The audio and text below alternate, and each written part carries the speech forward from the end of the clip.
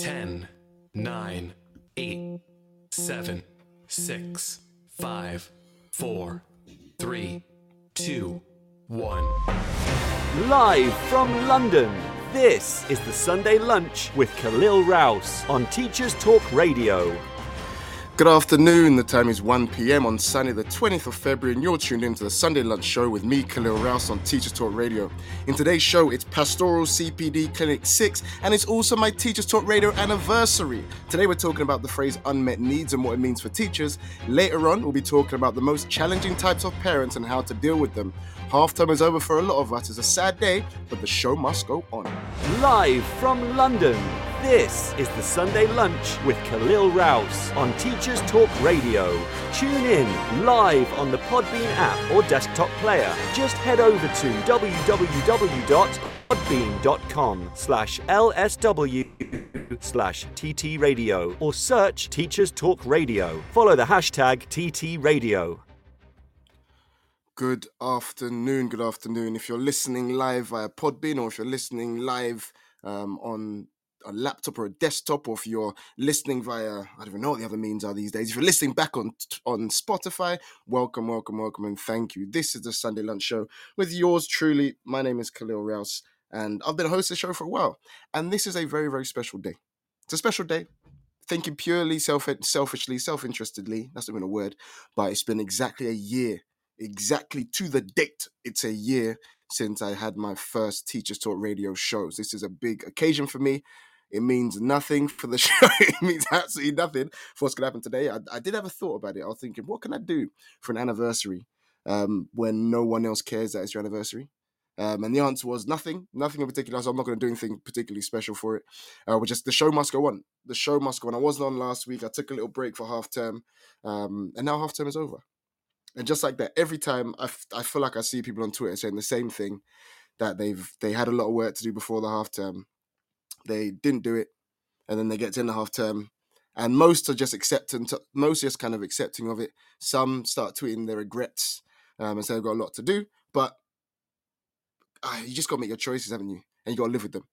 And I'm an advocate of making choices and prioritizing what you think is most important. And over the holiday, I'm the kind of person that definitely prioritizes time with my family, my loved ones, because I know that during the term time, during the working week, often they end up taking more of a backseat because I'm working most of the time. So I owe it to them and I owe it to myself. So everyone makes their own choices. Welcome, people in the studio. Nicholas, I see you. Thank you for joining. Anyone else that's listening by the desktop, I know there's some secret desktop listeners. And if it's your first time listening to Teachers Talk Radio, thank you. If not, then welcome back. But this is Talk Radio. It's a Sunday lunch show with myself, Khalil Rouse. As I said in the intro, and as always, I'll go back over the intro later on when the room starts filling up a little bit, thinking purely optimistically. Welcome. I see M. Tenny. Welcome. Thank you for joining me. This is a Sunday lunch show. We're going to eventually talk about the phrase unmet needs. And I put it in inverted commas because I want to. And it's a phrase that's just cropped up. I don't think it existed, or we never really spoke about it. Maybe it was just a repackaged thing from a while ago. I'll get into it later on. So and then we're also later going to talk about challenging parents as well. But for the first little bit, I like to sometimes go back through what I've been talking about this week, because it's always quite interesting when you scroll back through your own Twitter, just to see what took your fancy earlier in the week. And especially because I've not been on this show for a little while, I do wonder what I've been talking about. And when you scroll through your Twitter, I advise you to do it, because you start to see your random train of thought through the Twitter sphere. And one thing that's on my mind at the moment is I got a little one, and my little one's favorite word at the moment is no. And half of me thinks he has no idea what it means, but he also just uses it all the time in response to anything. You'll ask him if he wants breakfast, he'll tell you no. And then you'll say, okay, but it's breakfast time? No. So we'll go and play with the toys then? No. Okay, so it's breakfast time. We can have Weetabix, or we can have Ready Break. He says no. He has more words in his kind of vocabulary, but no is his favorite word at the moment, definitely. And that I find that very, very interesting. And I'm very thankful. I don't know about you guys, if you're listening back, if you've got young kids. I'm very grateful that I've developed a lot of patience working with school kids. So I'm able to just block a lot of things out, just not even respond sometimes when he's doing things he shouldn't be doing. If he's like, I don't know, saying no or kicking things or headbutting or being a bit defiant. He's a toddler, so that he's going through that phase. And I'm able to just block it all out and just stay calm. Welcome, people that come into studio. Christian, I've seen you. I know you've been in here before. I recognize the name, so welcome back. Thank you for joining me. We haven't got into the main body of the show yet. Currently, I'm just talking about my little one. So if you have a little one and they're a toddler, let me know what phase they're going through, because mine is going through, he's not 2 yet, but I think we're in the kind of inverted commas terrible twos phase. With some tantrums and some kicking, and he starts a headbutting of the sofa and random stuff. And I just look at him like, bro, I don't know where you think you're getting with this. And hopefully he'll grow out of it at some point. And I know they will. And it's a natural thing. In other news, scrolling through what I kind of spoke about, oh my word, I've just seen it. Let me just pause on this. Inflation and a 30-year rise, a 30-year high of 5.5%. Inflation. And if you want to cry, I advise you at some point to go on the net and look at, if you're a teacher and want to cry, that is, go on the net and type in teacher's salary. If, I don't know how to even phrase it, if it moved in line with inflation. Have a look at that. Because when you look at that, you will shed a couple tears, because then you realize that the salary you're on is just, we're way behind. We are way, way, way behind inflation. And it's depressing sometimes. It's depressing, 5.5%. And we had what? Our wages are actually frozen this last academic year, which again is crazy. But what is the answer? Politics? Is that the answer? Or do you just have to deal with it? I don't know. But let me know what you think about it. But yeah, I was tweeting about the inflation a little while ago because it made the headlines. 30-year high, 5.5%. We know we've got this kind of cost of living crisis, energy bills going up. My partner and I she keeps talking about, I try to block it out if I'm honest. She keeps talking about the likelihood of our energy bills soaring. And it's depressing times. And I tweet that the private sector just laughing. They get their bonuses and they work in industries that make money. Every now and again, you do take a step back and think, I know I got into teaching for kind of the right reasons, but at the same time, it would be nice to just have a lot more money, wouldn't it? It just would. It would. Because at the moment, we're taking significant kind of real-term pay cuts every time inflation rises and our pay stays the same. That's what I was speaking about as well. What else was I talking about this week? What else is even going on? Oh, my word. What have we got? Wordle, Nerdle, Hexordle, Octordle, Secordle, Nerdle, Worldle. It's gone insane. The world of online, I don't even know what to call it, online puzzle games, letter games, number games, has gone absolutely insane. I tweeted facetiously that who was going to help me create a website called Hexordle and Octordle. I had about 10 different web designers in my DMs saying, hi, I'm a web designer, I can do it for you. Hey, I'm a web designer, I can do it for you. Hey, let me know, I can do it for you, I'll sort you out. And then about 3 days later, the actual websites entitled Hexordle and Octordle came to fruition, or they came to my attention, which is it's crazy. The world of online quizzes is popping off ever since the guy got 10 million stacks, 10 million to the New York Times. Everyone just wants a piece of the cake. But making just more Wordles isn't the answer, I don't think. Because why would you, I don't know. Hexordle, Octordle just sounds ridiculous. Karen, I see you, welcome. You said you're going to be in, I'm glad you're here. Nice to see you as always. What else am I talking about this week? What was going on this week? I don't know. Do you know what? I don't know enough. I don't watch enough news, if I'm going to be perfectly honest. And I know there's stuff going on, obviously a lot of stuff, serious stuff going on with Russia and Ukraine. And I'm hearing talk, of course, of kind of like World War III, and Boris is saying it's going to be there. If Russia actually go ahead with their invasion, then it could be the biggest war since 1945. That sounds mad. I just can't even fathom what it even means. What's it even like to live when a war is going on? I don't know. What would it mean for us? I don't know. Admittedly, I don't watch enough news about those kind of things. So I don't know what's going on with kind of Russia and Ukraine and everything. Welcome, Nathan. Nice to see you. But anyone that is in the know, where are we at? Is it World War III territory? And what does that even mean in 2022? What does a world war mean in 2022? Because there isn't going to be like conscription. They're not going to knock on your door and say, right, we need you to come to the front line. So what does it mean?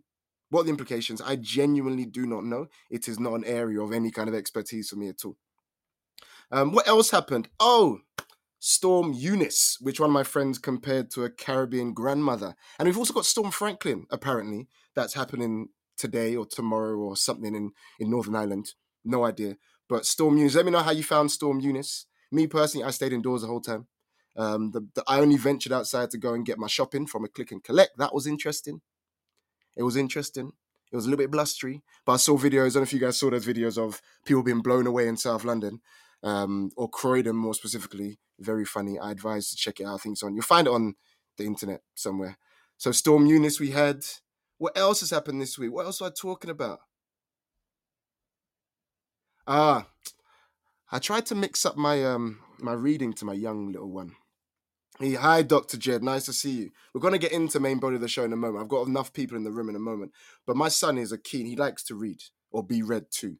And there's me, my background, if you can't tell, I'm a black man. My background is I'm Caribbean, Carib-British, I like to call it. I've got Caribbean heritage. And I thought, you know what, let me mix it up. Let me read out this book. And this has got a book called, I don't know, it's a deadest book. It's called Spot Goes to the Park. And all it says is something like, where are you going, Spot? And then he goes, I'm off to the park. And then he goes, oh, where's my ball? Like, it's an awful, awful book. So what I decided to do was I mixed it up. And instead of doing it in my actual British accent, I mixed up and I did a kind of Jamaican sounding accent. And it didn't, let me just tell you, it did not go down well, despite the fact that I thought my accent was actually on point. And the problem is I haven't got the book in front of me for me to be able to read it. And I'm not going to do a rendition for the airwaves. But let's just say my accent's all right. If you've seen Rasta Mouse, then you can imagine that's kind of what it's like. So I wasn't born in Jamaica. I'm not going to act like I've got the most authentic Jamaican accent, but I can do a little something. But my son said, no, thank you. Closed the book and walked off. He was not about it. He was not interested at all. But we will persevere because he needs to understand. He needs to understand his heritage and his culture. Cool. What else I talk about this week? I don't even know anymore. What happened most recently? Is that it? That's what I was thinking. Oh, and I'm watching Bel-Air. This is the last thing I want to talk about. I wonder if any of you guys are watching Bel-Air. Because I'm up to speed on Bel-Air. I wonder if you guys are watching Bel-Air. If you have no idea what I'm talking about the remake of The Fresh Prince of Bel-Air. There's been a lot of kind of to and fro and back and forth about whether it's going to be good or not, whether it's going to be like the original or not. I'm a fan, personally. I've watched the first 4 episodes. It's nothing like the original. Nothing at all. And if you want it to be like the original, then don't watch it. And if you can, I tweeted that you need to be able to compartmentalize the two. The original was lighthearted, it was funny, it was there for purely entertainment from the comedic side. This is a bit more gritty, a bit more hard hitting, a bit more dark at times. There's some undercurrents of just a little bit gritty is the word I'd use. And I enjoy it. My partner doesn't, but it's up there. Cool. That's one thing. I know I've seen Karen saying I've heard good things about Bel-Air. Maybe, yeah, I'd recommend it personally. I think give it a go. Give it a go. And that's it. That's kind of me recapping my week. And the worst thing about it is I'm going back to school. I wonder if you guys are all going back to school tomorrow. I think Nathan, of course I take calls, Dr. Jed. I should have said, Dr. Jed, this is a live talk show. I got carried away talking about my own Twitter. Dr. Jed is going to call him. Welcome, Dr. Jed. I love a live caller. No, I did not see this new show called Bel-Air yet, but I'll check it out. Yeah, no, please do. Please, whereabouts are you from? I'm trying to place your accent. Whereabouts are you from? Okay, I am Prince George, British Columbia, Canada. I saw someone. I literally saw a tweet just now about someone talking about Prince George. I think it's not related to you at all. I think it was something else about. But yeah, it's very random. You're from Prince George. I saw someone speaking about Prince George, and I've never heard of Prince George in my life. So you're from Canada. Yes, I am. Wonderful. What'd you do? Go on. And where are you? I live in London, the UK. London. Ooh, hey. So hang on a second. Hang on. You should know a guy named Caps. I should know. What, is he just a guy from London? Yes, he is, and he's on Podbean. Oh, interesting. I'm gonna let you know that if they're from London and they're on Podbean, I'd still probably won't know who they are. Well, if you join in, he's pretty cool. He's awesome. Okay, fair enough. I will check it out. So what do you do if you don't mind me asking, Dr. Jed, what do you do for a living? You connected to education in any way? Yeah, I am. Care to elaborate? Even it says it's called Teachers Talk or something like that, Talk Radio? Yeah, this is Teachers Talk Radio. So this is the platform that's made. So I made Teacher, and all the people that do that host on Teachers Talk Radio. Say again. What grade do you teach? What grade? Right. So I need to translate this into Canadian speak. So we have secondary school, which I imagine is your high school. Yep, that seems correct. Yeah. So I teach secondary school. So we're talking. Secondary, and then we have we have elementary, secondary, and then we have post secondary. Is that college? Is that 17, 18? Universities, post secondary. Yeah. So hold on. Secondary goes up to 18, or secondary goes up to 16? Like, what do you mean? So when you said you got post secondary, does secondary stop at 16 years old or 18 years old? Okay, so when you go to high school, it stops at 18. Okay, cool. So in But post second, go on. where I'm from, BC, we go from grade 8 to grade 12. But in Ottawa, they go from grade 8 to grade 13. I see. The difference means what? What, you guys do the same thing there, or what? We call it year 7. So the first year of secondary is called year 7, and then it goes up to year 13. Right. So do you guys go from grade 8 to grade 13 then, or? We go from, if we're going to use grades, then we go from what I'd call grade 7 to grade 13. But grade 7 would be when they turn, which is 11, 12 years old. Grade 7 and grade 8. Grade 7 and grade 8, that's usually, I call that junior high. Right. Grade 7, 8, and 9, that's junior high. Okay. And then 10, 11, and 12, that's senior high. I see. Fair enough. Okay. And you said, when I asked if you, so for your work, do you work in schools or anything like that? Oh, Karen said yeah, it is like a Key Stage 3 and Key Stage 4 essentially. Yeah, I don't work in schools for myself. Sorry. No, I work in school. Okay. So when you think back to what do you think the education system is like in Canada at the moment? Do you think it's thriving? What's like the kind of respect for teachers over there and that kind of stuff? Some days I miss school, like especially high school. Why is that? Because I miss the teachers, I miss the subjects, there's some days I miss it, and there's some days I don't. But right now, because this pandemic right now going on, I definitely miss high school. I hear that, mate. It would be nice to just go back to a time when you have less responsibilities. I don't know about you, but I don't know how old you are, but that's what I found sometimes. About getting up and going to work. I just get up and go to school and learn and come home and whatever, right? You know what I mean? Yeah, indeed. The life for child. Time for work, just have to worry about showing up time for school. No, but you're laughing. But that's genuinely it. Life was simpler back then. You didn't have there wasn't the same kind of weight of responsibility. But that's adulthood. But at the same time, you can make adulthood what you want it to be. So I what guess. grade do you teach yourself? So I teach. I'm up to. I can teach anyone. I usually teach either kids from 11 up to 16 years old. So grade. So 11. So that's elementary and high school. Yes, early high school, first year high school. So first year high school. So that's 16 years old. No. Oh, so no. First year secondary school, elementary secondary school. So 11 years old. So your school that you're in has its elementary and a high school in one building? Yeah, it's all one building. My school's a new school. We've got 11-year-olds, 12-year-olds, 13-year-olds, and 14-year-olds at the moment. But we're growing every year, so we get a new year group coming in every year. Because I watched it one time on the show, is they have a school is elementary, junior high. They call it, what do they call it? Junior high, and then high school. Indeed, fair enough. It's all in one building. Fair enough. Yeah, no, there are some schools like that in the UK. But yeah, there's a big variation. They should have a school. I don't know if they will or not, but in the world, anywhere like the UK or Canada or wherever, they should have a school where they should have an adult. If an adult wants to go back to school, like the grade school, they should have a high school that they'll allow them to go back to grade school. But with the young kids. Yeah, well, yeah. I'm gonna say it's a little bit of a safeguarding risk, but say again. A safeguarding risk is what I said. Yeah, I understand that part, but I'm talking about more of like where the kids are like, I don't want to say with the young kids, but more with like kids maybe from ages 17 and up, maybe. Oh, just so like an adult, yeah, I just seen Karen say. So like an adult college. They do exist, adult colleges. So College, go I know, back. an actual like a high school where you're 17 years old and up. So you could have like 30-year-olds in the same place as 17-year-olds. Is that what you mean? Yes, you could say, yeah. So like an And what? So that would just be so they can all learn together.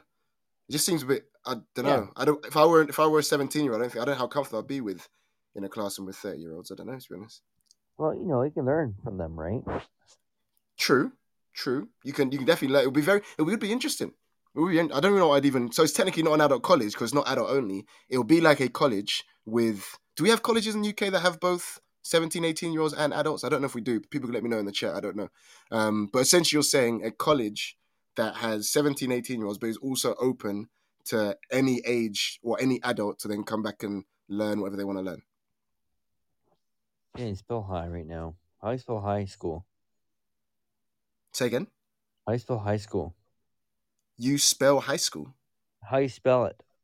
How do I spell HIGH? HIG. Why are we spelling high school? Hi. I know. It's my head here. Hi. And Dr. Jed, listen, my friend, it's been an absolute pleasure talking to you. You've brightened up my afternoon. You brightened up my afternoon. Thank you very much. Stay in the studio because we're going to talk about teacher stuff, but I'll be very interested to get your perspective on it. But stay in the studio. I'm gonna disconnect you now. Oh, adult. Oh, right, yeah, adult. Oh, I see. You were typing it. yes, adult high Adult. You school, want an adult high school? like kids go to, but for adults. But for kids who are ages 17 and up. Is this because you missed the kind of collegiate aspect to high school? Yeah, that's correct. Oh, I see. You just want to have fun and have no responsibilities and just go and learn stuff and then go home, right? Pretty much. If England Do you know- has if England starts that, I'll buy a plane ticket and come to England and go to school. Right, Will. And do you know what would be even better if you got paid to go to it? That'd be like the ice. If you could get paid to go to an adult high school to then just learn stuff and go home, Yeah, but I'd rather not go and just get paid to do it. you'd I'd rather not get paid to do it. I would get paid to it, but not get paid at the same time. I'd rather just go and just like be kind of awesome, kind of cool. It does sound awesome. It does sound cool. Dr. So- Jed, listen, you've brightened up the afternoon. Thank you very much for calling in. Stay in the studio. We're talking about, like I said, we're going to talk about some teacher stuff in a moment. But thank you for your ideas. And if it ever takes off, then we know where it started. It started on Teachers Talk Radio with Dr. Jed and myself, Khalil Rouse, on Sunday Lunch Show. If the adult high school ever starts, this is the birth of the adult high school. So watch 17 this space. Thank you. I'm gonna disconnect you now, Dr. Jed, but thank you very much. Okay. All the best. Adios.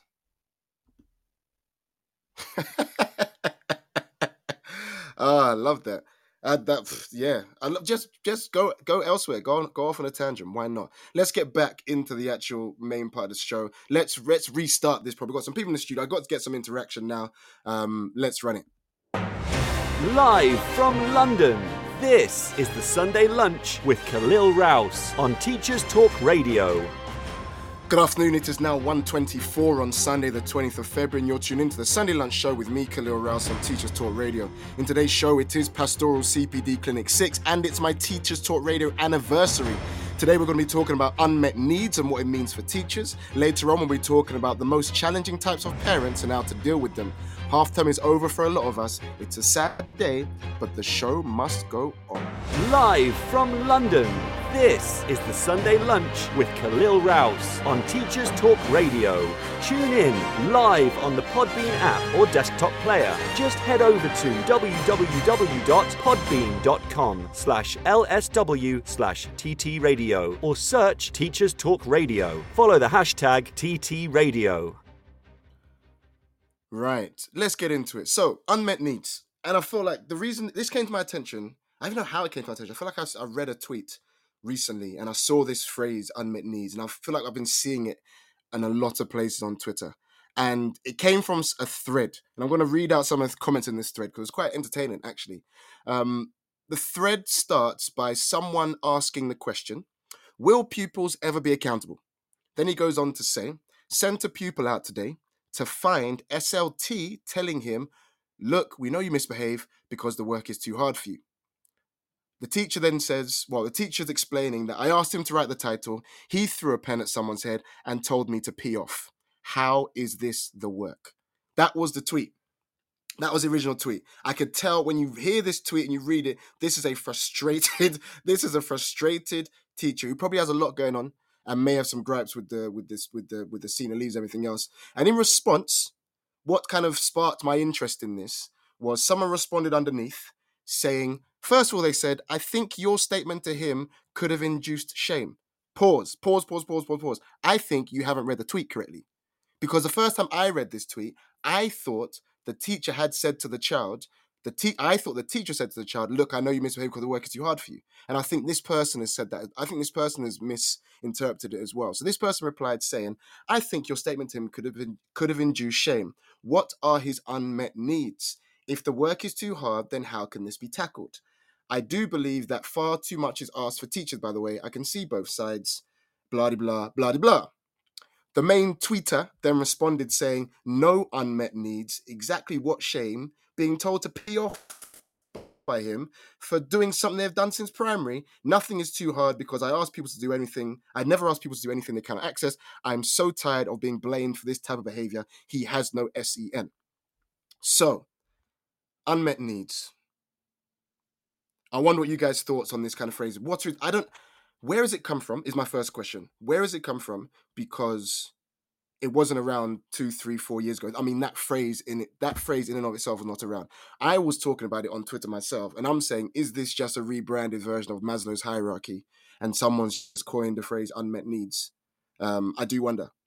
And then I go on, and then I did some more kind of delving into Twitter to see what people are talking about when they come to unmet needs. And what it essentially is coming down to is people are saying that bad behavior or misbehavior is communication.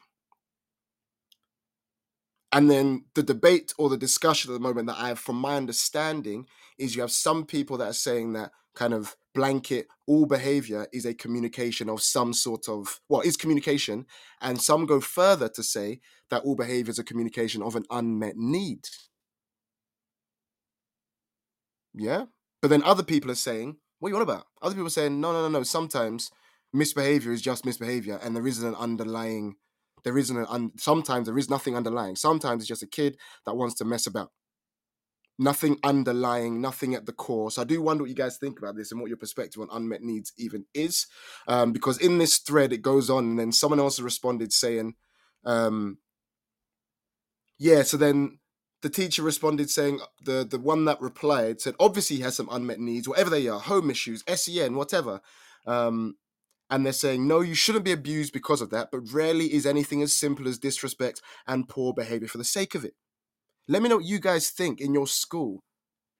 Do you still have kids that you believe, all things considered, are just misbehaving or acting poorly for the sake of it? No inverted commas unmet need, no underlying anything, kid that's maybe bored and just wants to mess about. Because in my opinion, I think that happens.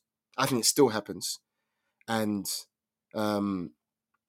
I don't want to get to a stage, even if for someone that works in pastoral, where every behavior we analyze and think, what is the unmet need here for this behavior? What's the unmet need here for this behavior? Because I do think sometimes kids just want to mess about because it's funny. Genuinely. I think back to my schooling. I was not a massive messer about, if that's not even a word. I didn't mess about largely. I was fairly well behaved. But when I did muck about, it wasn't due to an unmet need. It was because I would want to do something to make my boys laugh. That was it. But I do know that in a large proportion of cases, as I've said in a lot of my shows up to now, there are a lot of things under the kind of tip of the iceberg that explains the behavior. And I do wonder what the whole point of this unmet need debate is, and I wonder what your guys' perspective on it is. Is it to just broaden teachers' understanding? If it is, then fine. I've just had a question in the chat. So, Dr. Jed, you're coming back in. What do the kids call me? They call me Mr. Rouse, because that's my surname. Or they call me Sir, in answer to your question. So, they call me Sir or they call me Mr. Rouse. And then, it goes on. And then someone's responded back in the same thread where someone said, not every behavior is a communication of an unmet need. Of course, there are instances where sometimes students also need to take responsibility for their poor behavior. Got a lot of likes. I tend to agree. But then, if you dislike the subject or you're disengaged, is that an unmet need? I just don't know. No one even defines these things. People just use unmet needs. I feel like it's a blanket term, and no one narrows it down. If you're disengaged with a lesson because you don't like the teacher, is that an unmet need? Is it the need to like the teacher that's not being met? Therefore, misbehavior can be explained? I don't know. Like, I'm just throwing ideas out there. Where does the acceptable unmet need start? Not liking a lesson. Is that an unmet need? Being disengaged because you had a bad time in the playground just before the lesson. Is that an unmet need? And then you muck about. Yeah, I do wonder. And with that in mind, I did throw a tweet out a little while ago. Let me just find it. I've completely lost it now. Where's it gone? Here it is. I threw a tweet out where I did just ask people. I just asked what comes to mind. And I do wonder what is your first thought when you hear this phrase, unmet need, what first comes to mind? And I put a kind of image below my tweet that has the phrase, and let me know what you think about this. The phrase is, or the kind of, the picture says, beneath every behavior, there is a feeling. And beneath every feeling, there is a need. And when we meet that need, rather than focus on the behavior, we begin to deal with the cause, not the symptom. Interesting. So I'll say it again. Beneath every behavior, beneath every behavior, there is a feeling. And beneath every feeling, there is a need. And when we meet that need, rather than focus on the behavior, we begin to deal with the cause, not the symptom. So let's analyze this from the perspective of a kid that just wants to mess about for messing about sake. So their misbehavior, what's beneath their misbehavior? What feeling is it? A feeling of wanting people to laugh at them and crave attention, maybe? Is it a need to enjoy? Maybe they have a need to just enjoy the lesson, maybe. Maybe they need to laugh. Maybe that's how they get engaged in things, which is fairly human. And then it's saying when we meet that need, rather than focus on the behavior. So then what we're saying is, if this is the child that needs to feel kind of entertained in order to engage, then do we need to therefore make our lessons more entertaining to suit that child? But then the counter argument becomes, that's only one child in a class of 29 or 30. So where's the line? Because I imagine there's a lot of kids that have unmet needs in a room, but it's a teacher's job to try and teach a whole class of 30. So it's difficult. This is difficult. And people throw around this unmet needs thing, but without any solutions, from what I gather. And I'm going to read some comments out to the tweet that I posted. Because, I said in my tweet, I don't think I've ever heard the phrase unmet need being used in a school. Never heard it in person. And I did ask the question whether the argument of unmet needs becomes less and less appropriate as a child gets older. Just throwing it out there, because obviously when you got a child younger who lacks the communication skills, their behavior becomes more of a communication because they don't know how to communicate verbally. As they get older and they're more able to communicate verbally, does the unmet needs argument lose weight? I don't know. I'm throwing ideas out. Someone countered me and said, no, what about SEN? And I said, good point. Because you can be, if you're 15, 16, 17, 18, but you have some sort of special educational needs or disabilities, if they are not being met and then you act out, that is an appropriate application of the phrase unmet needs. I agree. But are people banding it about for misbehavior kind, where a pupil has no kind of underlying educational need, they just want to muck about? Does the whole, but have you tailored to their unmet needs, does that water down the debate? Does it end up with people excusing poor behavior rather than making sure students are accountable? Who knows? Throwing ideas out. I don't have a Nathan's come in. Thank you for contributing, Nathan. I appreciate it. Nathan's come in and saying that even experienced psychologists struggle to agree on reasons for behaviors. Expecting teachers, sometimes ECTs, to start to diagnose, it is crazy. This is a thing, and someone did tweet this. Let me see if I can find their tweet. And I didn't respond to it at the time, but let me see if I can find it. Where is it? It was someone who said something around... here we go. This person said, in response to me asking, what do you mean, what's your first thought about unmet needs? This person said, generally irrelevant. And I imagine this is the teacher. He said, generally irrelevant. They may or may not have an unmet need. In the hour I'm trying to teach the class, it is incredibly unlikely I'll be able to meet their unmet needs. So whose responsibility does it become then? If we're saying that there are students' unmet needs, who does it fall upon? If we're saying that teachers, and like Nathan saying in the chat, you're not going to be able to diagnose. If you teach this class once a week, twice a week, 3 times a week, at most, yeah, you can't be expected to diagnose what their need is of one pupil who's messing about in a class of 30. Hence why often the go-to is to obviously try and deal with the behavior in a positive way. And then if it doesn't work, you then go to like lesser removal. But then if someone comes back to you and says, but they've got you didn't meet their need, whatever that need is that a slap in the face? I don't know. I feel like this teacher's saying, well, I'm not going to be able to meet everyone's unmet need in an hour. I'm just trying to teach the class. So if someone's mucking about, then I need to try and prioritize the learning of the other 29. So maybe I'm not going to be able to meet their unmet need. So telling me they've got an unmet need isn't going to be helpful, because I'm not going to be able to meet them, is what this teacher's saying, I believe. So it's an interesting one.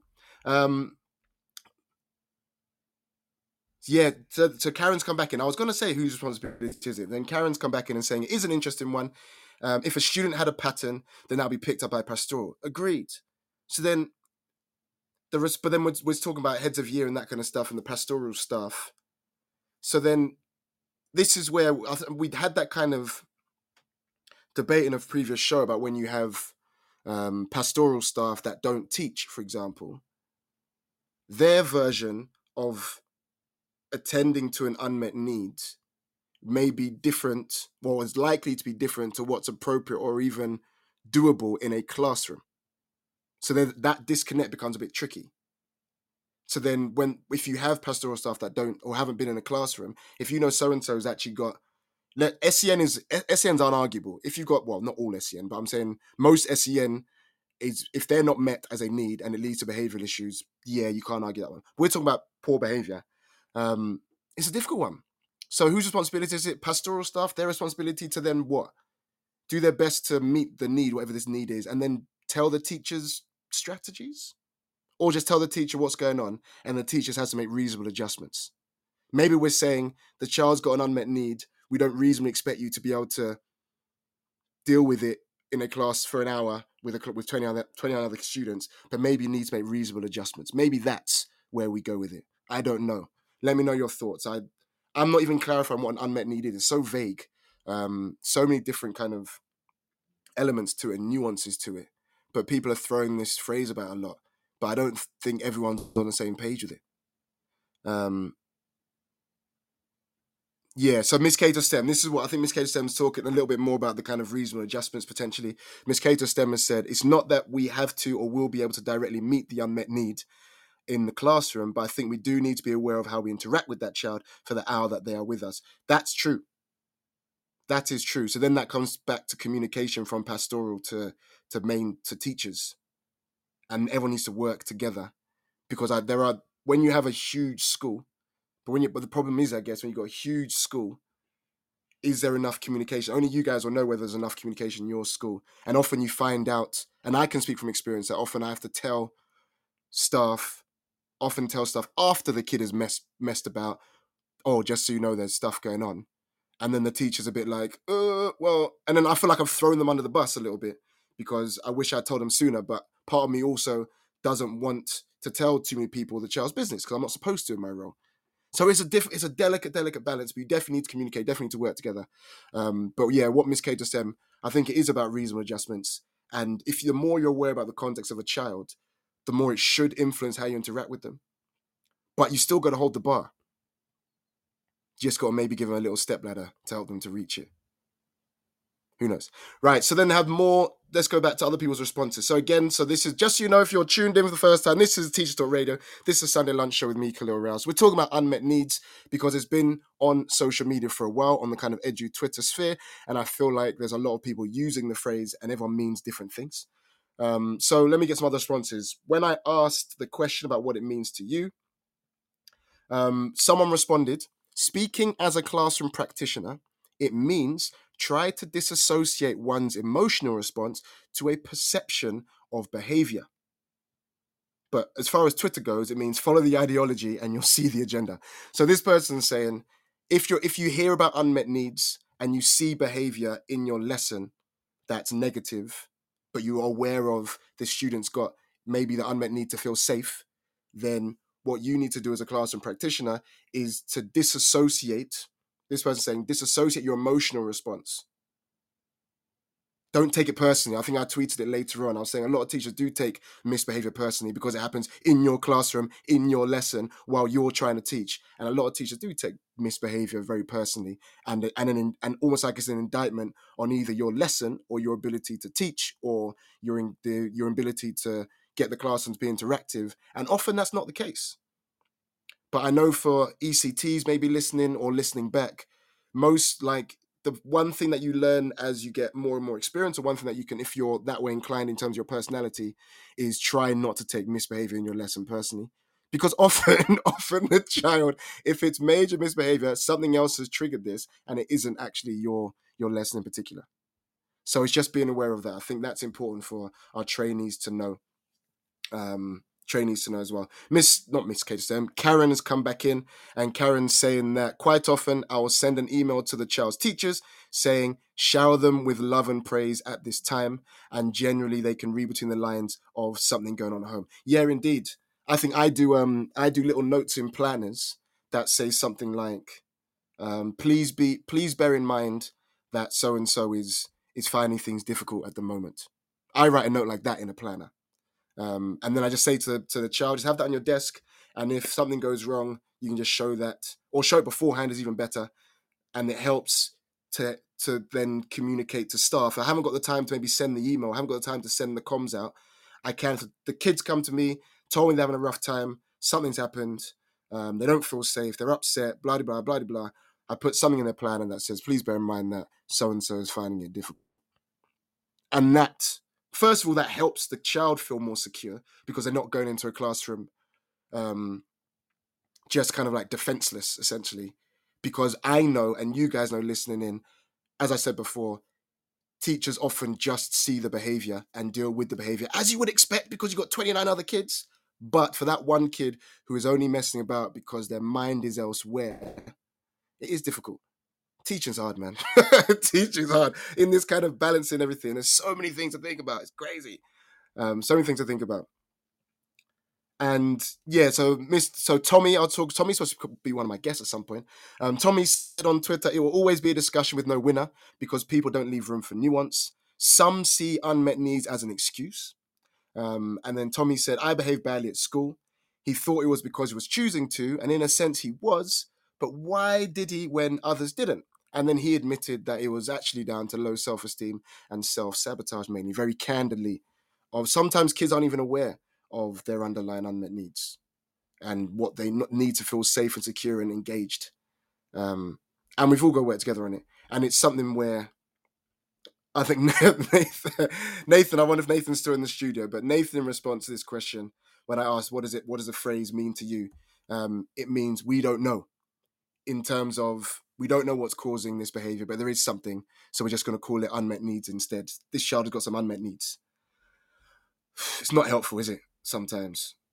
And then lastly, the last kind of response that I think took off and had a little bit of traction was the one about, where's it gone now? Here we go. So someone said that unmet needs is a phrase that is used unhelpfully, usually to criticize robust behavior systems, and it's a phrase that is flung around thoughtlessly. So I'll say it again. Apparently, this phrase,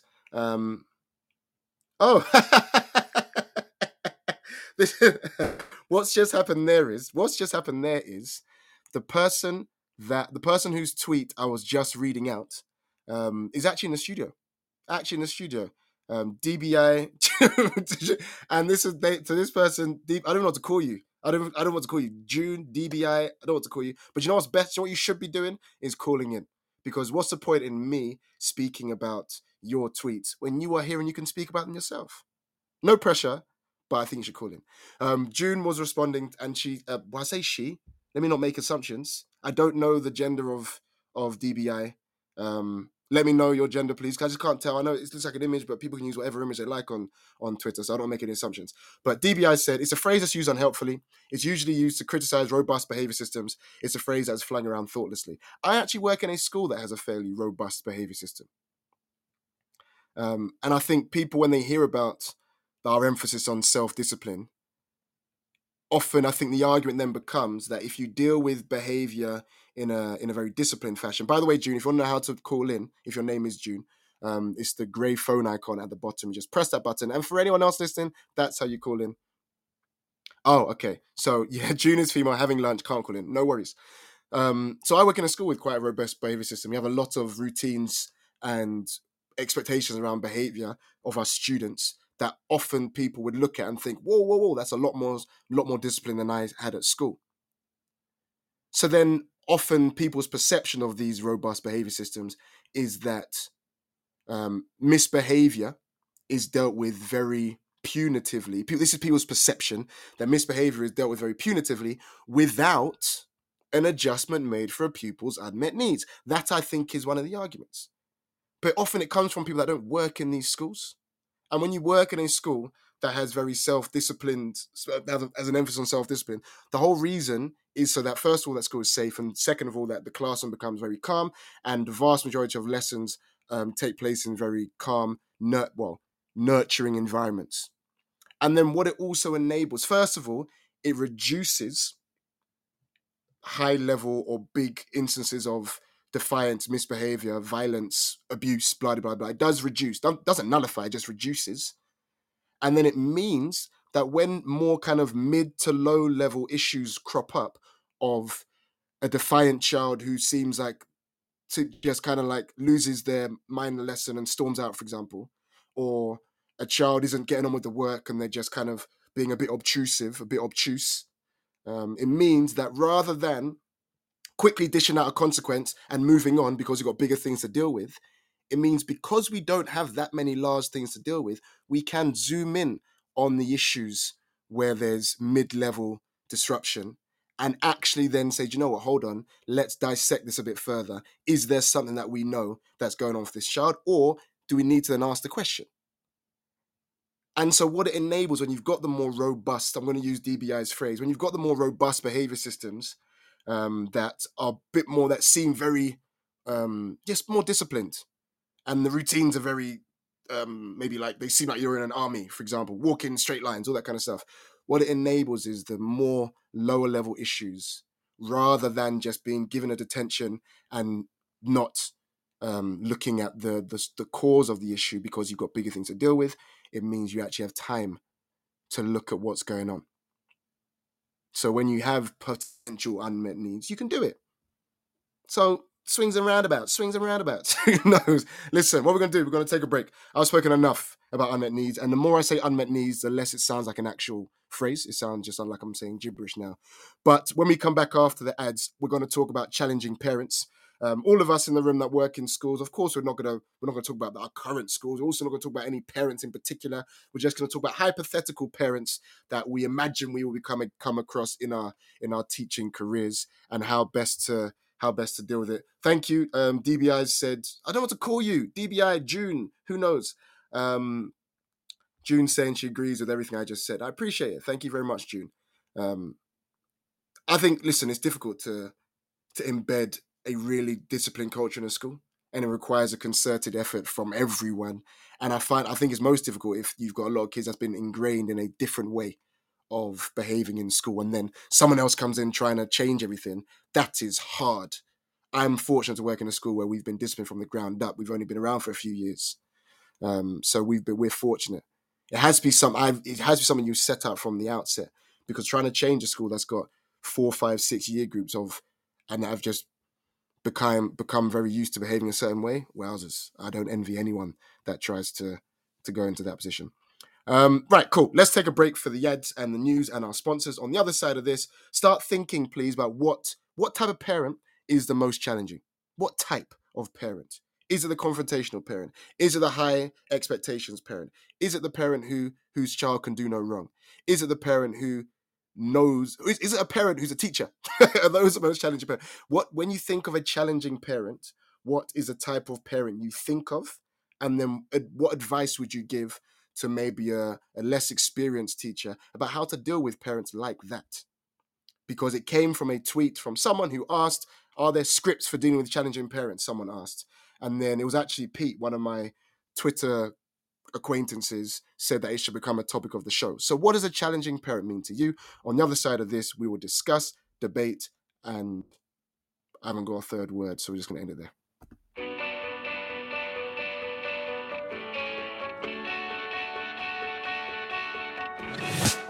This episode of Teachers Talk Radio has been made possible with support from Witherslack Group, the UK's leading provider of SEN education and care. They're here to support you too through an ever-growing offer of free resources, including webinars, podcasts, articles, and events aimed at supporting teaching professionals like you. Visit their website at www.witherslackgroup.co.uk to find out more. Introducing UpLearn.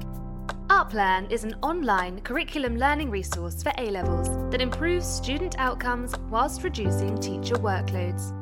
Teachers use UpLearn to facilitate independent learning and consolidation of classroom material. Over 150 schools have seen grade improvements with UpLearn, including St Paul's Girls' School, Michaela Community School, and ARC schools. Book a demo at uplearn.co.uk and quote TTR for 10% off. That's UpLearn,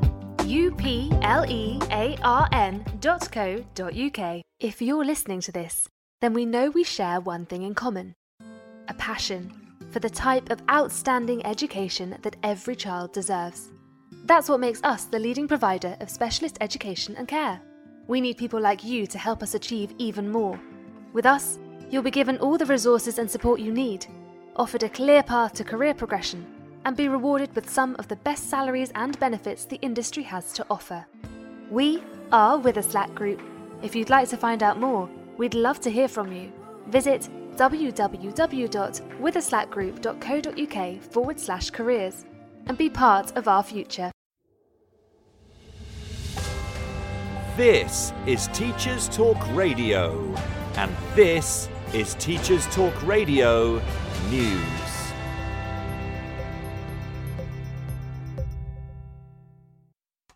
Following reports earlier this week of the UCAS announcement that 2020 to 2021 saw a surge in applicants to university from students from disadvantaged backgrounds, one of Greater Manchester's universities revealed data showing that nearly 99% of its students last year fell into one or more of the 5 core underrepresented groups.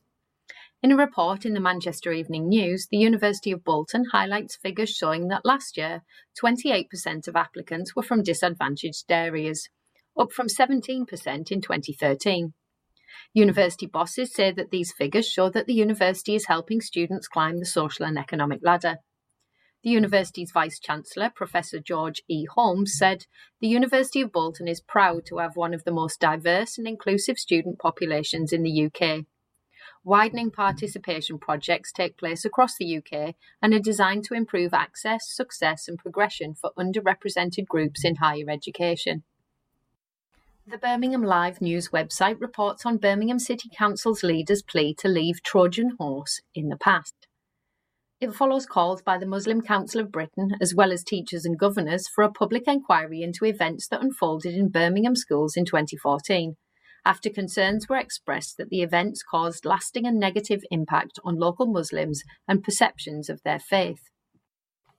There are also calls for a public apology to those caught up in the affair. Trojan Horse was the name given to an alleged plot by hardline Islamists to take over some Birmingham schools.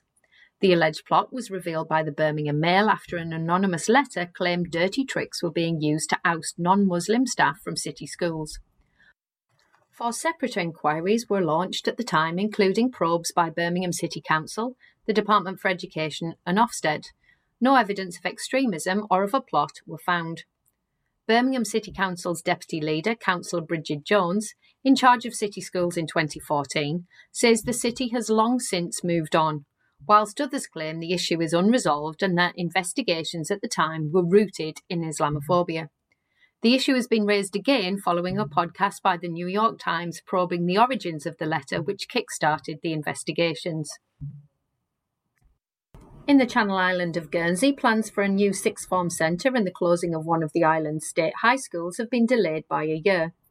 The new secondary model had been due to start by September 2024, but the Committee for Education, Sport and Culture said the decision to delay was made after talking to the construction industry. Education President Andrea Dudley-Owen said in a BBC News report, "It's more important that we get it right rather than rushing to meet an arbitrary deadline. It is another delay for parents, pupils and staff on what has been a decade-long process of transforming secondary education on the island, a process that has seen promises made by committees which have then not come to fruition." In a research paper published on the Phys.org website, it suggested that pre-primary education played a protective role against COVID learning losses in sub-Saharan Africa. In a study of more than 2,600 children in Ethiopia, researchers found that among pupils who entered primary education immediately after schools reopened, learning losses were far less severe if they'd been in pre-primary education prior to the pandemic. The learning deficit among children without pre-primary experience was 4 times greater. However, the study also shows that pre-primary education was also the most neglected part of the Ethiopian government's COVID education response. Full details of the study can be found on the Phys.org website. The study was commissioned through the World Bank's Early Learning Partnership and undertaken by the University of Cambridge, Addis Ababa University and the Ethiopian Policy Studies Institute. This has been your Teachers Talk Radio Weekend News with Joe Fox. This is 2 Minute Tech with Steve Woods, your tech briefing on Teachers Talk Radio. Hello, it's Safer Internet Week with the official day being on Tuesday the 8th of February. This year, the UK Safer Internet Centre is questioning whether gaming online is all fun and games. They ask young people to explore respect and relationships in online gaming. A lot of schools may be having drop-down days and you may be expected to deliver an online safety lesson. This is great, but are you confident in your knowledge?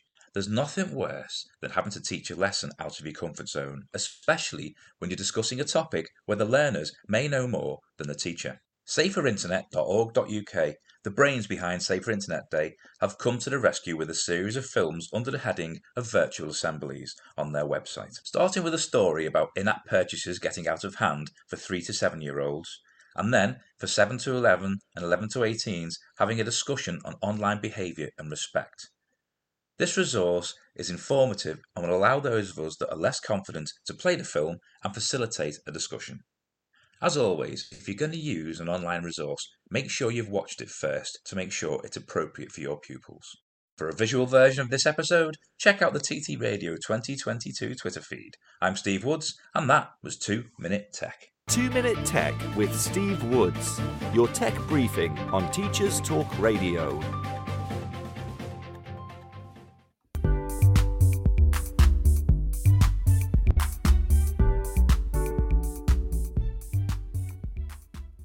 Hello and welcome back. I'm a massive fan of the length of the ads and the sponsors and the news. Gives me a nice little break because I talk a lot and usually I lose my voice. Thank you very much, Dr. Jez in the chat saying I rock. I appreciate it. Dr. Jed, listen, it's your first time listening in.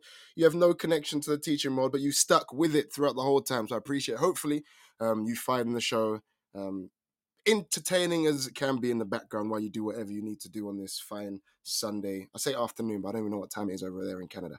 So the next segment of the show for the last kind of half an hour is talking about advice for teachers who maybe are less experienced on how to deal with challenging parents. Difficulty is, as always, when you start any kind of topic, you need to define your terms.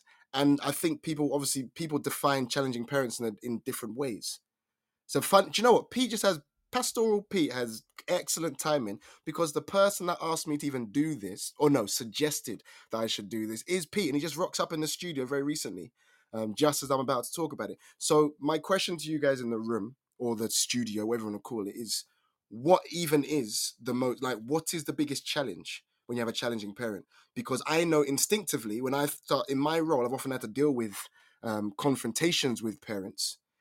Because that's just the nature of the beast sometimes, because often when you meet the parent, their child sometimes has done things, has been in the wrong maybe. So then the parent often parents can sometimes come from more confrontation if they disagree with the sanction, or if they disagree with the kind of the sequence of events that have happened, how it was investigated, who knows. So often I have to deal with more confrontational parents, and that poses a challenge. But then when I asked the question on Twitter about what people define as most challenging parents, it was actually June, who's no longer, I don't think June's in the studio anymore, but June was in the studio a bit earlier. June was saying that her type of challenging parent is the one who, where's it gone now? She said the most challenging ones are the ones who appear supportive, but then won't or can't support their child in doing the right thing. That poses a challenge. So the parent that talks a good talk, but then when we're looking at them like, help us, just help us, we need your help. And they just can't support their child, or won't be able to support their child, or for whatever reason. That could be a breakdown of their own relationship with the child. It could be that maybe the child's not got their respect for the parent. Maybe the parent just, the home life just isn't very conducive to I don't know, reinforcing whatever expectations we want. Who knows? But that poses a challenge. How do you deal with that? That's not easy. But the parent says all the right things. And I think in previous jobs, everything else, I've dealt with parents where they say, right, yep, I'll sort them out. But then they just can't. So then and then they come to school and they cause issues, and then you let the parents know, and the parents talk the right talk, but then they can't do anything at home also. That's a challenge. It's not the type of challenging parent I instinctively think about, but that is a parent posing a challenge, because where do we go from here? If they're not behaving for us and they're not behaving for you at home, where do we go? Where do we go? Because if they listen to you and you brought them into the world, what are we supposed to do with them? I don't know how many of you that resonates with, but that happens, man. That happens. How do you deal with that? So what does a challenging parent mean to you? The Dr. Jed said me 6 a.m. in Canada, thank you. And Dr. Jed said I should let the students call in. It's not really a platform for students. I imagine students could be listening, who knows? But this is Teach Talk Radio. And one thing I should say, let me just make sure I get all the formality out of the way. If this is your first time listening to Teach Talk Radio, or first time listening to me or whatever else, and you want to just find out more about Teach Talk Radio, then head to ttradio.org, and then you'll find a website with all the different hosts. I'm just one of many, many hosts on Teach Talk Radio. My show is every week on a Sunday, but there are shows on a Monday, Tuesday, Wednesday, Thursday, Friday, Saturday, throughout the morning, afternoons, and nights. And also on Twitter, we've got at TT Radio 2022. And if you want to follow me on Twitter, it's at Khalil, KALIL _R91. And you'll find out more about my own kind of social commentary, and also stuff to do with the show and anything else I feel like talking about. So in the chat, Miss Cato Stem has said, the challenging parents are the ones that want more regular feedback than the school usually provides. The ones that want the updates. How is my child getting on? How are they getting on? But then we're like, yeah, you need to wait for parents' evening. But then they're in between parents' evenings, they're coming back. And do you know what? I don't blame them. And I'm only now becoming a parent myself. Well, I say becoming. I've only become a parent recently, and I've not got a child who's in secondary school, nor have I got a child who's in primary school yet. He's too young. But I feel like the more I think about it, I would want to know how they're getting on. But then I'm a teacher, so then I'd appreciate that every teacher has got hundreds and hundreds of other kids they're also dealing with. So there's that kind of asymmetry there of expectation from the parent who only thinks about their child, communicating with a teacher who's got hundreds upon hundreds of other kids to think about as well. And that asymmetry is a challenge to deal with, because you don't want to kind of palm the parent off, but you also can't set yourself up to maintain a kind of communication that's too frequent to be manageable. So I think you need to be honest, but I think you also need to give back. I think there needs to be kind of a give and a take in that situation. I think you need to, and I also, for anyone that's listening that has kind of a challenge with a parent, my first piece of advice, and like my first piece of advice, is if you want to kind of hash out a disagreement, or kind of there's an issue to be dealt with, do it in person. That is my first and foremost, most kind of like gold standard piece of advice, because emails back and forth are not the best ways to deal with any kind of issue, where there's a disagreement with a parent, or there's an asymmetry, or there's a misunderstanding. Call them. If you can't, even better, meet them. That's my first. I know everyone's busy, but genuinely, if you've got the time, meet them, because you realize, because everything gets lost in in emails. Tones get misconstrued. Just like when you have tweets, everything else, tone gets misconstrued. People and then you have all that time, and then people type in. You've probably received those essays from a parent where they just spout off hundreds upon hundreds of different issues in one long thesis, and they send it to your email address, and they expect a thesis back. That's not manageable. So in those situations, I'd be doing a quick reply saying, thank you for all the concerns. I'm more than happy to speak about them in person. I just think that email's not the most appropriate form of communication for this. So please let me know when you'd like to come in and arrange a time. I think genuinely, if you're listening back to the show, wanting to know how to deal with a difficult, challenging parent, do it in person. And also, first and foremost as well, if you are inexperienced, then yes, get your head of department or the head of year or whoever to come in and support. So then Miss Kate Sem said the parent that wants more regular feedback is frustrating and challenging. Miss Karen has agreed with that. Karen says my most challenging parents are those that email daily. I wonder how much it's difficult because you don't want to air the email, which means ignore for people that maybe don't speak the same parlance as me. You don't want to ignore the email. And I know a lot of schools have expectations around you must reply to every email in some shape or form, even if it's a holding reply. So you do get parents that email regularly, but that is their world. Their child is their world. So I'm not surprised there. But I think a lot of parents aren't teachers, have never been teachers. So they don't appreciate what we have to do as well. It's difficult. When they email things like, can you check in on so-and-so today? They're running late. Did they arrive okay? All that kind of stuff. Is that where you need to start diverting to admin? Maybe. I don't know. But then I think Karen's works in pastoral, so you can't even divert. It's you. You can't even divert because it's kind of your role. But maybe we need to. Do you need to reframe their expectations, honestly, without them feeling like they're being palmed off? Is that the better way to go about it than to get them expecting that you're at their beck and call via email 8 hours a day? Who knows? Oh, right. Next type of challenging parent we've had in a comment from Pete. Pete saying, in quotation marks, my child would lie to me and they wouldn't do that.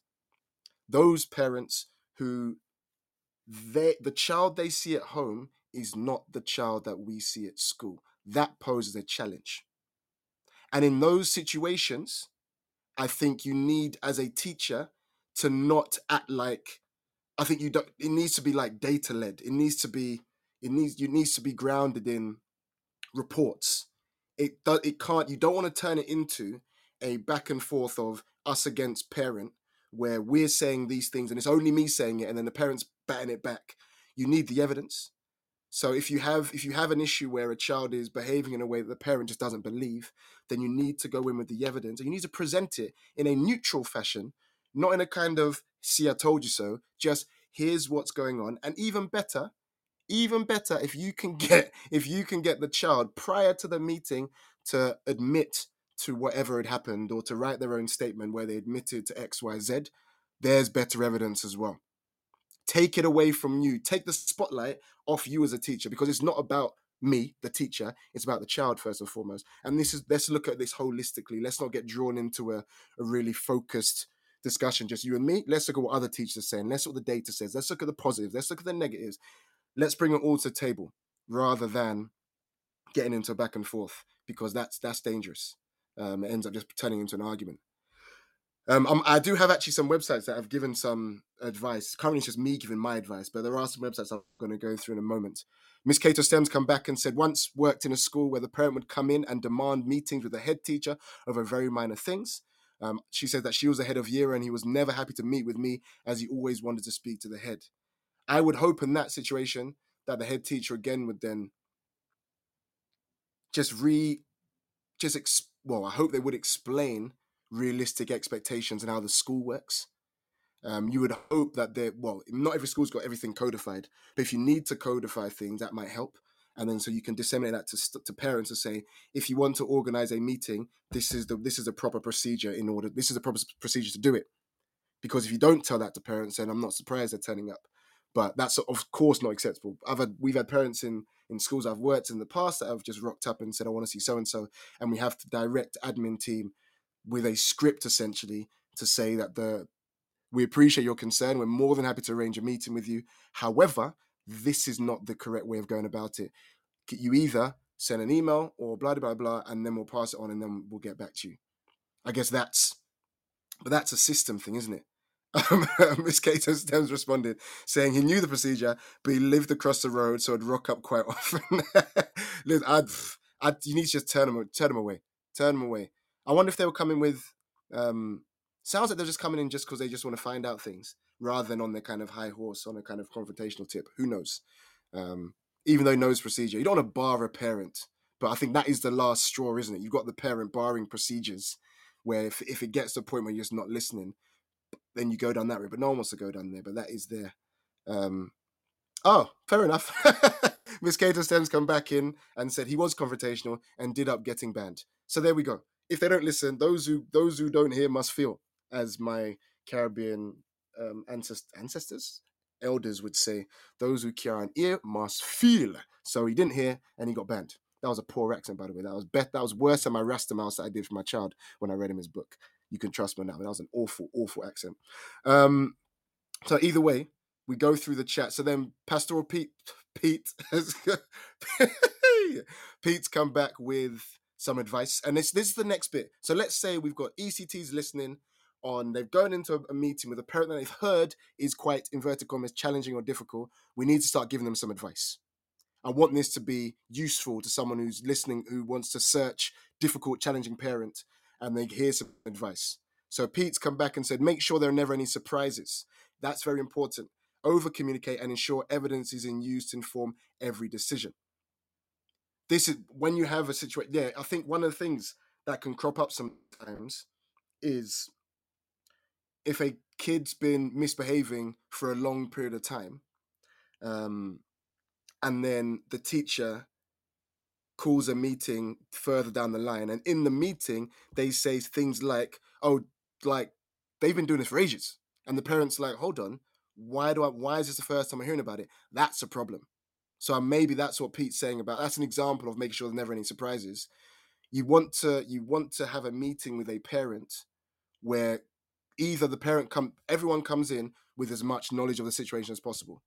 So you should be kind of informed. If someone's an issue in your lesson, the first time they're an issue, you want to be communicating that to parents. If you're not communicating this to parents and you're letting it all pile up, and then you call a meeting 3 weeks later and saying, "Oh, by the way, they've been a pain for 3 weeks," you're going to cause an issue, because the parent's going to say, "Why haven't you told me?" And then what's your response? What's your response? Maybe you were busy, but if it were that much of an issue for you to call a meeting about it, then you don't want there to be any surprises. You want to be covering your own back as well. So if you are a teacher experiencing some issues with behavior of a particular student, keep parents informed before bringing them in, or bring them in at the outset of the poor behavior. Those are two options. Don't just leave them in the dark and then spring it on them 3-4 weeks later. Don't do that. Don't do that. Then Pete's gone on to say, oh, indeed. So then this was more about the complaints procedures. So then Pete's saying that your school should have a policy about complaints, and it should include if you've got any kind of what is called vexatious complaints. So again, if you're a teacher and you've received an email, as often the case, where you're the port of call, maybe you're the form tutor, and a parent has sent an email that kind of with a barrage of complaints, you need to the best thing to do in that situation is send a holding email that says that you need to collaborate or speak to someone more senior, and then someone will get back to you. But then please don't do that thing where you say someone's going to get back to you today and then set yourself up to fail because no one gets back to them today. But I think you can set a reasonable time frame. I think that's useful, but it needs to be a reasonable time frame. But I think holding emails are good rather than trying to fight fire with fire. I think if there has been a complaint, you need to seek advice, but then you also need to speech or line manager will most likely refer you to the complaints procedures and the proper way of who to pass it on to. If in doubt, if you are less experienced and you receive a complaint email, best thing to do is pass on and get some support rather than trying to deal with it all yourself. Do not operate in a vacuum. Then further on, Karen's come back and said, for teachers, so advice that Karen said is triple check your policies. For parents, triple check school policies. And situation where parents feel, and then this is a challenging situation where parents feel their child has been unfairly treated. Policy. Listen, you need to. If you were honest, well, if you think about parents, how many parents read the policies? Not many, I don't think. I don't think parents read the policies. But I think as a teacher, you should know the policy. And also what Karen's saying is, if there's been an incident and your policy says that when we have incidents, we investigate, we carry this out, we do this, we do that, we do that, and you go into the meeting having not done that, that is of course an issue. So Karen's saying, make sure you've checked the policy on this and seen what we have said we are going to do. Make sure you do that. And then if you need to bring the policy in, bring the policy in and outline what we've done, and use that to back yourself up. Don't feel like it's just you against them. You are only one representative of the school, and the school is bigger than you as a teacher. So the school should have policies governing as many different aspects of school life as possible. So draw upon those as well. So yes, I've actually got what have I got? A website with some advice, which you guys are giving a lot of advice as well. And this website's kind of added in some more. Someone's actually put some more in the chat. Hold on one second. So then this advice, the first point is, it's called 12 Ways to Deal with the Difficult Parents. And I'm annoyed already because literally it is called 12 Ways to Deal with a Difficult Parents. Like, that annoys me. I'm actually tempted to close down this whole link already because I've just read the title and there's a grammatical error in the title. That's annoyed me already. But point number 1, it says, is make sure you're not the problem. Interesting. They said, make sure you're not the problem or even half the problem.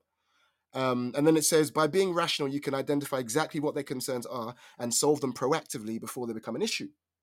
Other times, it can seem like no matter how many times you solve the problem, new ones arrive. Make sure you're not the problem. So I think, I don't even know what that means. I don't know what that means to you guys, but you need to reflect sometimes on your, I think if you're talking about misbehavior, sometimes you need to reflect on your practice.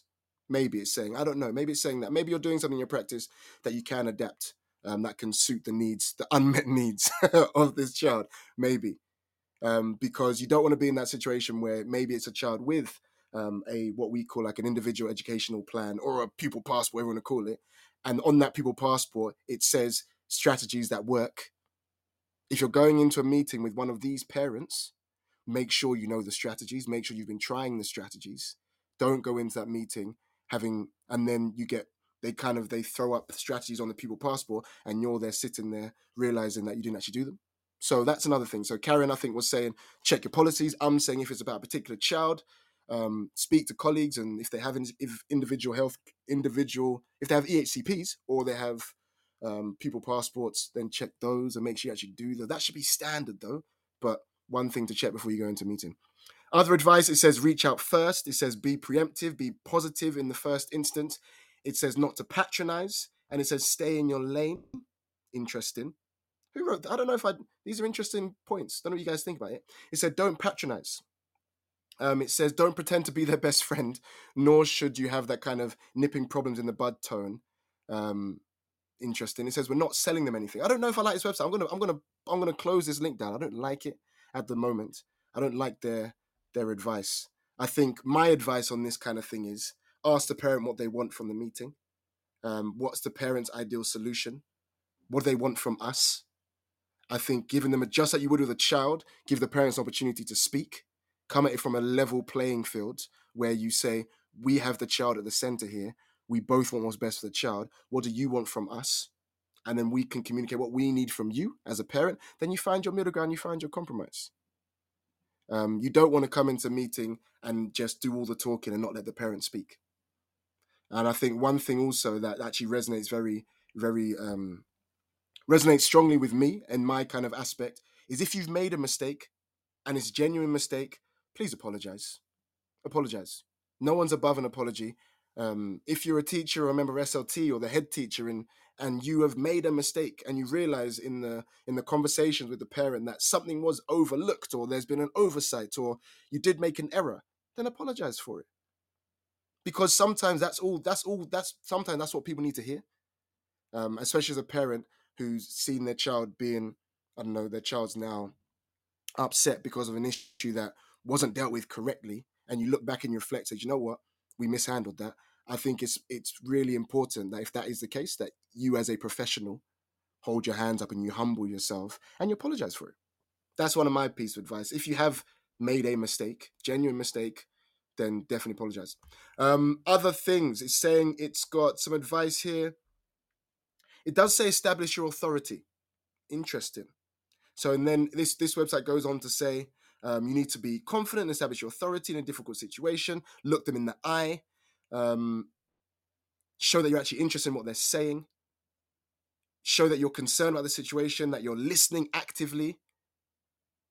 And you need to give them their kind of undivided attention. But you need to also be confident as well. And sometimes having someone else in the room with you can help with that. If you're naturally a little bit less confident, then maybe bringing in your head of department can help. But I think just passing the buck to a head of department isn't the way, even if you're an ECT. I think it's really important if you've just started out and you have some difficulties with a student. I think it is important, if you're going to have a meeting, bring in someone who's more experienced. That can help. Pete's come back in and said, interesting points. Conceding ground sometimes is a very powerful tool and improve credibility. We are human. Agreed. I've done it recently. I'm not going to talk about specifics, but I'm more than happy to say in a recent parent meeting, I had to concede that I had made a mistake.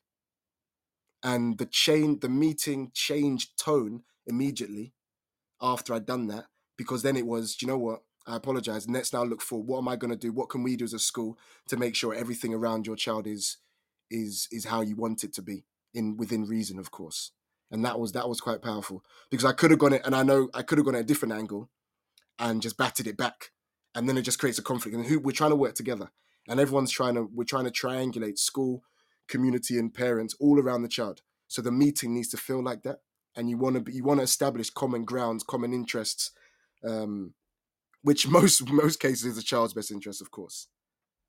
Other advice here, it says show empathy is one piece of advice here, and it's saying, I'm so sorry. It goes on and says, saying the words, I'm so sorry that happened, is effective, and it can convey a great deal. It can show you listen, it shows that you're concerned, it shows that you acknowledge what's happened, and that you're trying to establish a rapport, because parents often come to meetings very emotionally charged, and they need to have their feet, in the same way that in our roles when we deal with emotionally charged children, we validate feelings, everything else.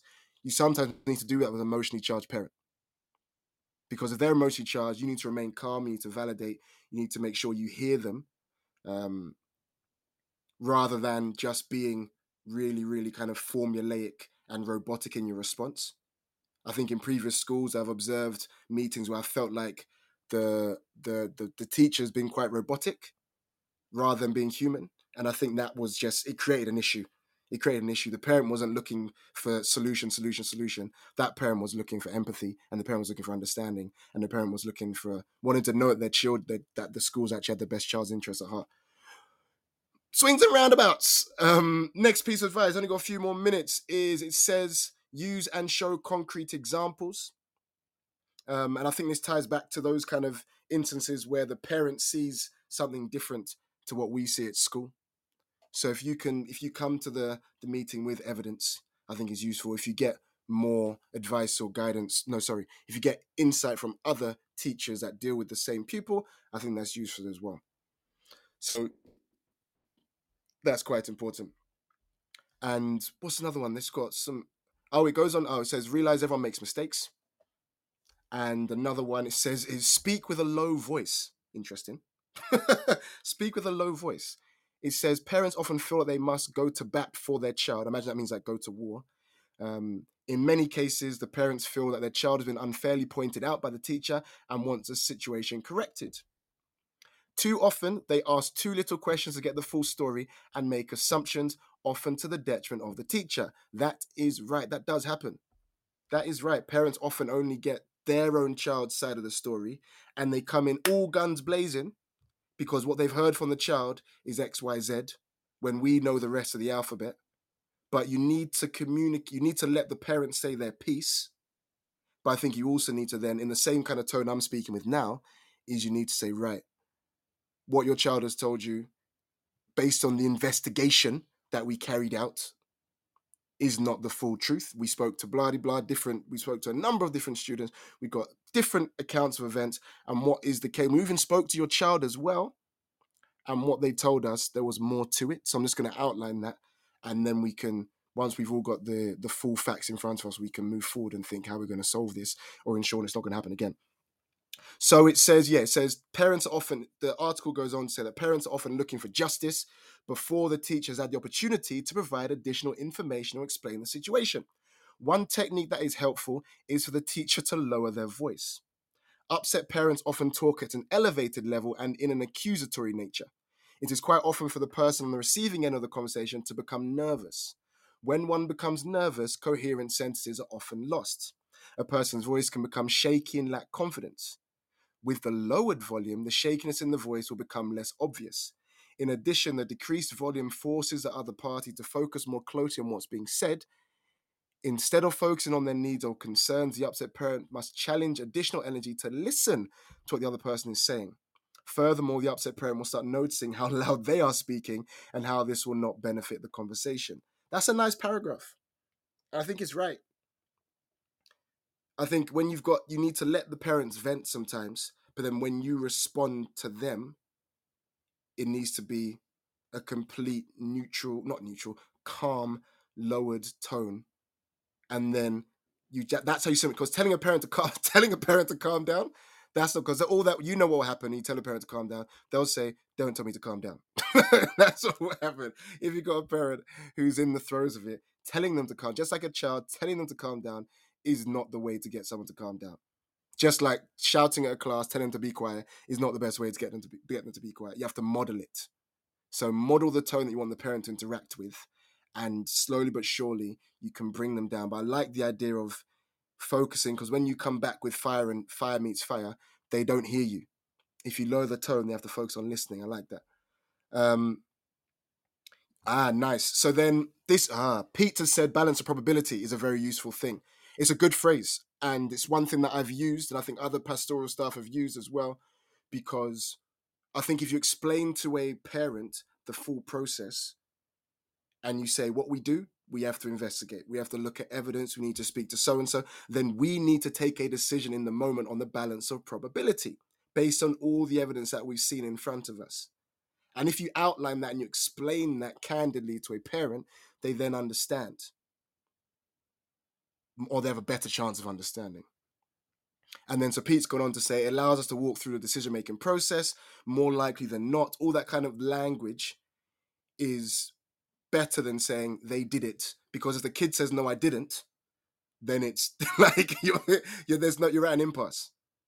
So what you have to say, change. So what Pete's saying, which is great advice, he's saying change the angle. Don't make it a concrete, we know we did it, unless you've got video footage. If you've got video footage, then cool. If it's just on what people have said, then no one knows for certain, but you need to communicate that we took in the evidence and we made some decisions. We spoke about it as a team. We spoke to the child, blah, blah, blah, and we had to make a decision on likelihood. We believe it's more likely that X, Y, Z happened. And then the kid can still deny it, but then you have a fallback argument. You say, no, well, unfortunately, balance of probabilities. Then Pete's gone, if things are escalating, nice. So then Pete said, if things do escalate, don't be afraid to step out and allow someone else to pick up the thread. If you feel like you're not capable of having that lower tone or that calm, or if you feel like you might get more emotional than is appropriate for the meeting, then I think it is the phrase. I've never had to do it myself, so I wonder if anyone in the chat has had to do that themselves, step out. I wonder how you phrased it for the parent. But I think you can say, I feel like the conversation at the moment is taking a turn that's not the most conducive. So I think it's best at the moment that we take some time, and then I'll come back in, or my colleague will come back in a couple of minutes, and we'll pick up there. Or I've been in a meeting where it's been said, you know what, now is actually not the time to have this meeting. Clearly, emotions are still running high. So what we'll do is take your child, and then we'll reconvene tomorrow after you've had time to process, blah, blah, blah, blah, blah. That is a strategy that can work as well. Don't feel like everything needs to be solved in that meeting there and there. Because if it's not going well, then cut the meeting. Cut. We're the professionals. We're in the school. You need to cut the meeting if it's not going well. And by that I mean it's just a battle. then cut the meeting and say, we need to come. If there's too much emotions, people are too highly strung, then reconvene at a later date. That's also a worthwhile strategy as well. And there's no shame in that whatsoever. Karen said, yes. And I've got no idea, Karen, what you were talking about or in response to. A lot of people joining the studio. Holly, thank you for joining. A lot of people joining at the end of the show. I wish I could keep going on. Dale, thank you for liking the show. I wish I could keep going on. Indeed, Pete came in and said, safeguarding conversations are so much simpler than behavior conversations. You say that, Pete, but imagine, what about those safeguarding conversations where the cause of the safeguarding issue are the parents? That's not easy. That is not easy. And those aren't easy, man. But you have to come and you need to then clarify to parents that we owe a duty of care to the child, so therefore we need to investigate things, and we need to take things seriously, and everything else. You have to go down that kind of route from a safeguarding perspective. But yeah, behavioural ones, I feel they are more tricky, definitely. But thank you everyone that was liking the show. I feel like there's more to this. I feel like we can get some. What I want from this show, ideally, when I thought about this pastoral CPD clinic, my vision was case studies. My vision is people kind of send in either via Twitter and say, I've got this issue going on in school, pastoral issue, because that's my area of expertise. Well, I say relative expertise. I'm not going to profess to being like an out-and-out expert. My vision is people would tweet saying, do you know what? Something's going on in my school at the moment that I want to deal with. Do you have any advice? And then we deal with it in a pastoral CPD clinic. That's my vision. But it hasn't come off the ground yet. We're still in the elementary stage. But that is the vision for the show. So maybe one day in another year's time. By the way, it's a year since I've done these shows. I started on 20th of February, 2021. Not that anyone cares, but I care. What was I going to say? That's the vision. So maybe one day we'll get to a point where people send in they say, pastoral CPD, I've got this going on. I've got a child going on this. I've got this, I've got this, I've got that. Any advice? And we'll pick it up in the pastoral CPD clinic. One day, guys, one day. That's my hope and my vision. Thanks, Holly. Holly says congrats. And then Karen sent me a happy anniversary cake. Thank you, guys. I appreciate it. It's been a long year. It's been a long, long year. It's been a weird year. And I plan to stay with Teach Talk Radio. It's fun. I enjoy talking to you lot. Got the nice little kind of core group of avid listeners. And I appreciate you guys a lot because all it is listening to me ramble on for 18 pages. So thank you for everyone that's been there for the last year. Onwards and upwards. Maybe one day we'll get to the pastoral CPD clinic that I have envisaged. Maybe one day. Either way, we'll end it there, guys. Thank you very much. I'll be back on next week. I think I've got an actual scheduled guest next week as well, which is wonderful. Miss Caterson got the Friends reference. Thanks. It's been a pleasure. We'll be back next week. I am Khalil Rouse. This has been the Sunday Lunch Show. Over and out. You've been listening to Teachers Talk Radio. Tune in live and listen back at ttradio.org. We look forward to hearing from you next time on Teachers Talk Radio.